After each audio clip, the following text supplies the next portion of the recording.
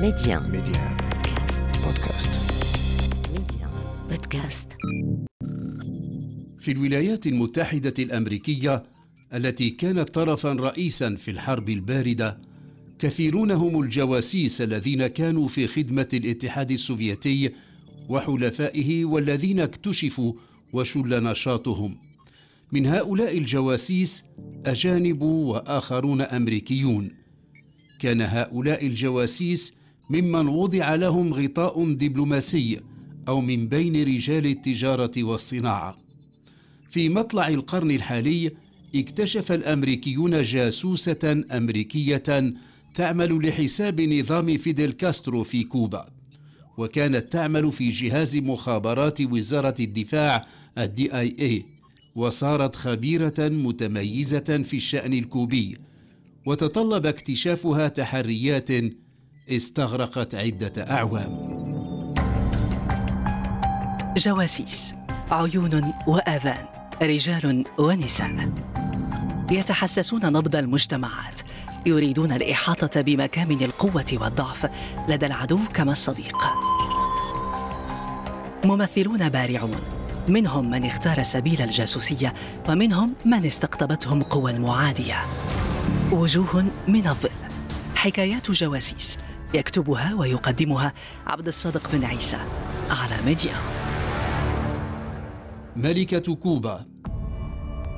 فتح الباب، باب سجن كارس ويل في فورت وورث في ولاية تكساس. كانت لحظة مرتقبة ذاك 6 يناير 23 و2000. حضر صحفيون بأقلامهم وميكروفوناتهم وكاميراتهم وآلات التصوير. المشهد يشبه مشاهد في أفلام كثيرة. ثم ظهرت بالباب 70 تثاقلت خطاها ثم توقفت، أو مضت الفلاشات وظهرت على وجه المرأة ابتسامة. هذه القصة هي قصة واحدة من أخطر الجاسوسات اللواتي عرفتهن الولايات المتحدة الأمريكية. اسمها أنا بايلين مونتيس.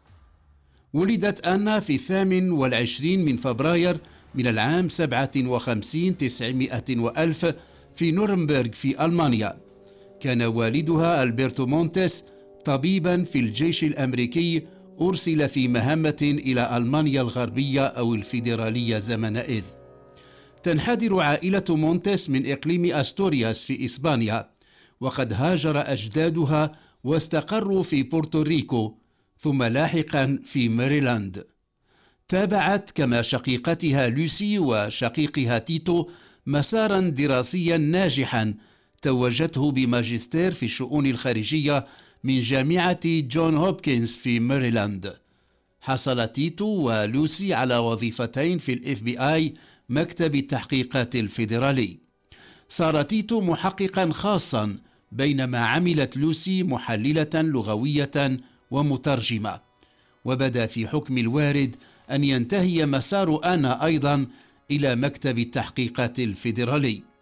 كان حبيبها واسمه روجيه كورنيريتو يعمل ضابط مخابرات لدى البنتاغون وزارة الدفاع الأمريكية، وكان متخصصا في الشؤون الكوبية. التحقت أنا مونتيس بالDIA جهاز المخابرات الخاص بوزارة الدفاع في العام 85 900 وألف، وكانت قبل ذلك قد عملت لفترة في وزارة العدل. في DIA ألحقت بالبولينغ إير فورس باز، قاعدة القوات الجوية في واشنطن، وتخصصت في البحث الاستخباراتي. وفي العام 92 اختيرت للعمل ضمن برنامج التحليلات الاستثنائي للمخابرات الأمريكية، وأرسلت إلى كوبا لإنجاز دراسات حول القوات الكوبية. وكان نجاحها في المهام التي أوكلت إليها ما جعلها ترتقي سريعا الرتب والدرجات، بل إنها صارت تعد الأكثر خبرة في تحليل الشؤون الكوبية. ولم يكن ليخطر ببال أي كان ممن تعمل في محيطهم أن هذه المرأة التي لا تنقصها اللباقة والأناقة إنما هي جاسوسة لحساب جهات أجنبية زرعت في قلب الDIA هذا الجهاز شديد الحساسية في البنتاغون. لم يكن في سلوك أنا فونتيس ما يدفع إلى الشك في ولائها. كانت في نظر زملائها مثالا للمسؤولة الجادة، بل إنهم لقبوها بملكة كوبا لمعرفتها العميقة بكل ما يتعلق بتلك الجزيرة الشيوعية.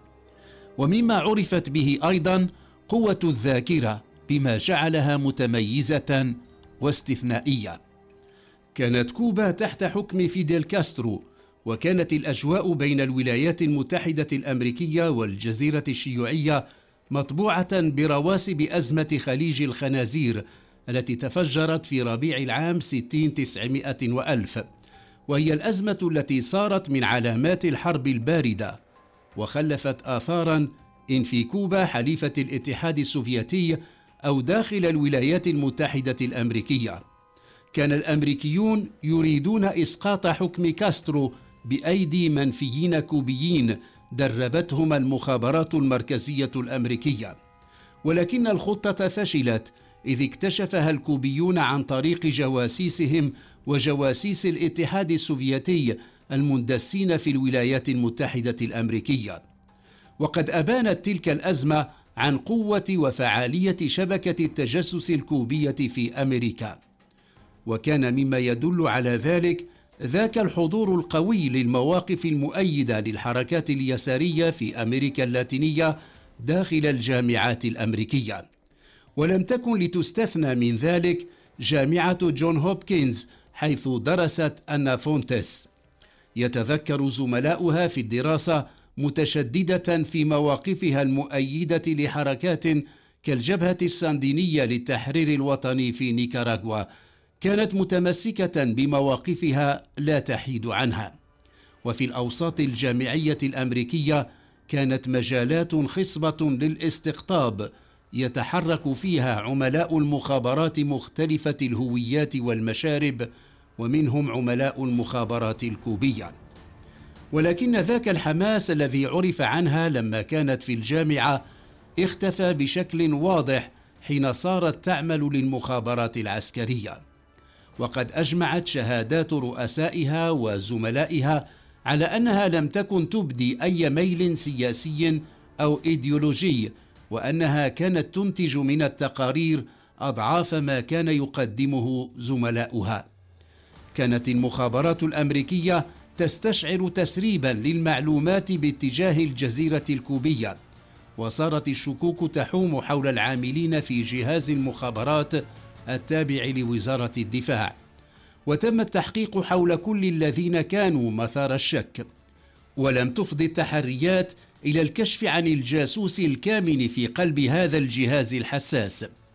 كانت المعلومات التي تأتي من هافانا توحي بأن الجاسوس الكامن مستمر في إرسال المعلومات والمعلومات الأشد خطورة إلى المخابرات الكوبية. وضعت أنا مونتيس رهن المراقبة، ولم يلاحظ ما يثبت أنها كانت تقوم بتصوير الوثائق لإرسالها. كانت تغادر عملها وتمضي إلى سكنها الذي كان متواضعا بما يتناسب مع دخلها كموظفة لدى الDIA. وعلى مدى أشهر كان المحققون يبحثون عن جاسوس رجل. ما رصد من رسائل آتية من كوبا كان موجها إلى مخاطب ذكر. لم ينتبه أحد من المحققين إلى أنها خدعة للمخابرات الكوبية. ومع كل ذلك فإن الشكوك ظلت تحوم حول أنا فونتيس بالنظر إلى المعلومات الدقيقة والخطيرة التي كانت تعالجها ضمن إطار مهمتها. وتقوت تلك الشكوك لما هاجم ثوار جبهة فرابوندو مارتي السلفادورية المدعومين من قبل كوبا معسكرا سريا للقوات الأمريكية الخاصة في السلفادور. وقد حدث ذلك في العام 97-900 وألف، أسابيع بعد زيارة إلى المعسكر قام بها مسؤولون من مخابرات البنتاغون، وكانت أنا فونتيس معهم.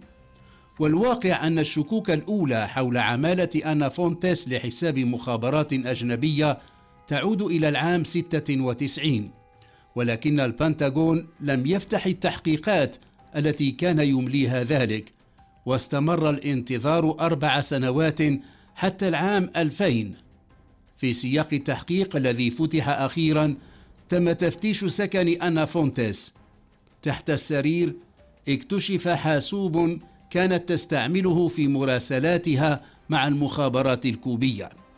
في هذا الحاسوب كانت مخزنة عدة رسائل تتضمن معلومات غاية في السرية، لم تكن نسخا مصورة لوثائق، وإنما هي تقارير تكاد تتطابق مع تلك التي كانت تقدمها لرؤسائها. تبين للمحققين لاحقا أن أنا كانت تسخر قوة الحفظ لديها لتقوم باستظهار لما أدرجته في تقاريرها في مقر الDIA. كما اكتشف لديها جهاز للإرسال وتلقي التعليمات الآتية من المخابرات الكوبية. وبدا جليا أن أنا فونتيس جندت من قبل مخابرات هافانا منذ سنوات، وأنها مكنت نظام فيديل كاسترو من إحباط عمليات أمريكية كثيرة كانت تستهدفه. المعلومات المكتوبة على الورق كانت مدونة على ورق قابل للذوبان في الماء، بما يتيح التخلص منه بسرعة. كانت تضع في حساباتها أنها قد تباغت يوما، وقد يقع المحققون على ما يشي بعمالتها ويسقط عنها القناع. في العام 2000 كانت الأبحاث حول أنا فونتيس تعرف تقدما واضحا، وأدرك المحققون أن الجاسوس الكوبي الذي كانوا يبحثون عنه منذ عدة أعوام كان امرأة، ولم تكن سوى أنا فونتيس. في 21 من سبتمبر من العام 2000 جاء إلى مكتبها رجال من الFBI، مكتب التحقيقات الفيدرالي، وأبلغوها بأنهم جاءوا لاعتقالها.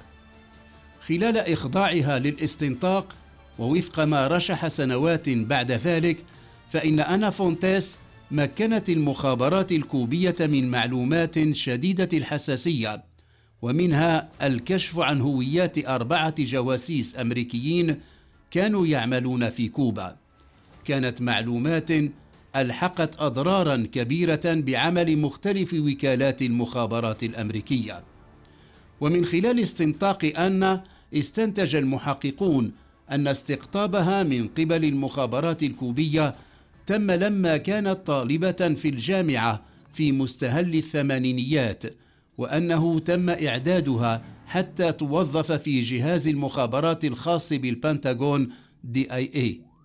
وفي صك اتهام رفع عنه الحظر في العام 13 و2000 ويعود إلى العام 4 و2000، ورد أن أنا فونتيس كانت تحظى بمساعدة جاسوسة أخرى عاملة للمخابرات الكوبية اسمها مارتا ريتا فيلاسكيس، التي اشتغلت فيما مضى خبيرة قانونية في الوكالة الأمريكية للتنمية الدولية، وهي التي حسب صك الاتهام نفسه تدخلت لتوظيف أنا في مخابرات وزارة الدفاع الأمريكية.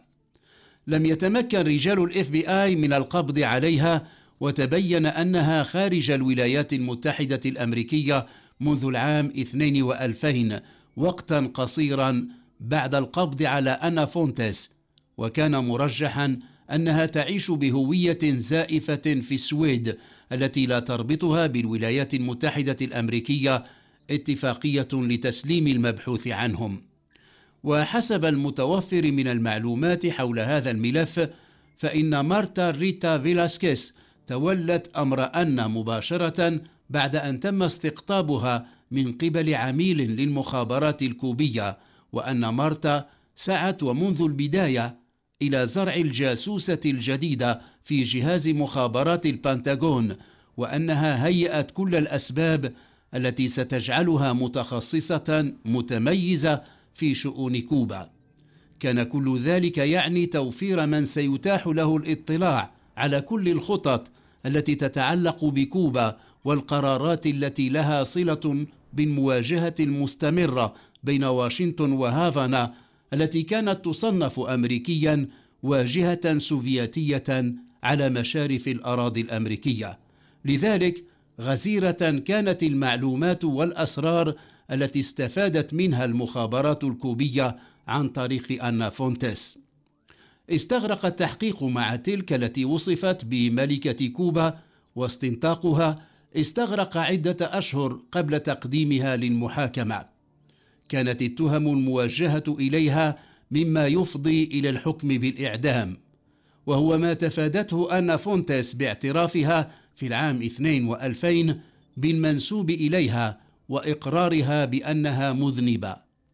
وقد حملت اعترافاتها غير قليل من تفاصيل التسريبات التي قامت بها، واتضح أن إقرارها ذاك وإبداءها الاستعداد للتعاون هو السبب الرئيس في اختفاء مارتا ريتا فيلاسكيس التي قدمت استقالتها من وظيفتها وغادرت مسرعة الولايات المتحدة الأمريكية. كانت تعلم أن ما ستكشفه أنا فونتيس سيجعل منها المتهمة الرئيسة في ملف التجسس لحساب الكوبيين. كانت أنا فونتيس في 45، وأعلنت خلال محاكمتها أنها فعلت ما فعلته انطلاقا من إحساسها بأنه من الواجب عليها أن تساعد كوبا على مواجهة المخططات الأمريكية التي كانت تستهدفها. حكم عليها بالسجن 25 عاما، وفي العام 26 اكتشفت إصابتها بسرطان الثدي، والتمست السراح المؤقت، ولكن التماسها قوبل بالرفض مرات عديدة، وكانت تخضع لحصص العلاج الكيماوي والأصفاد في معصميها وفي كعبيها. أمضت أكثر من 20 عاما وراء القضبان في سجن كارسويل، وفي مستهل العام 23 و2000 تقرر الإفراج عنها مع إبقائها رهن المراقبة القضائية لنحو 5 سنين، وهي المدة المتبقية من العقوبة الحبسية المحكوم بها عليها. هي الآن في منتصف العقد السابع في 65. في 6 يناير استكملت إجراءات الإفراج عنها واخترقت باب السجن. لاحقا أعلنت بلسان محاميتها أنها قررت الانتقال إلى بورتوريكو لقضاء ما بقي من عمرها هناك. قالت إنها تريد أن تعيش حياة عادية تحترم فيها الخصوصية، وأنها لا ترغب في الاشتراك في أي فعل إعلامي. وجوه من الظل، حكايات جواسيس، يكتبها ويقدمها عبد الصادق بن عيسى على ميديا.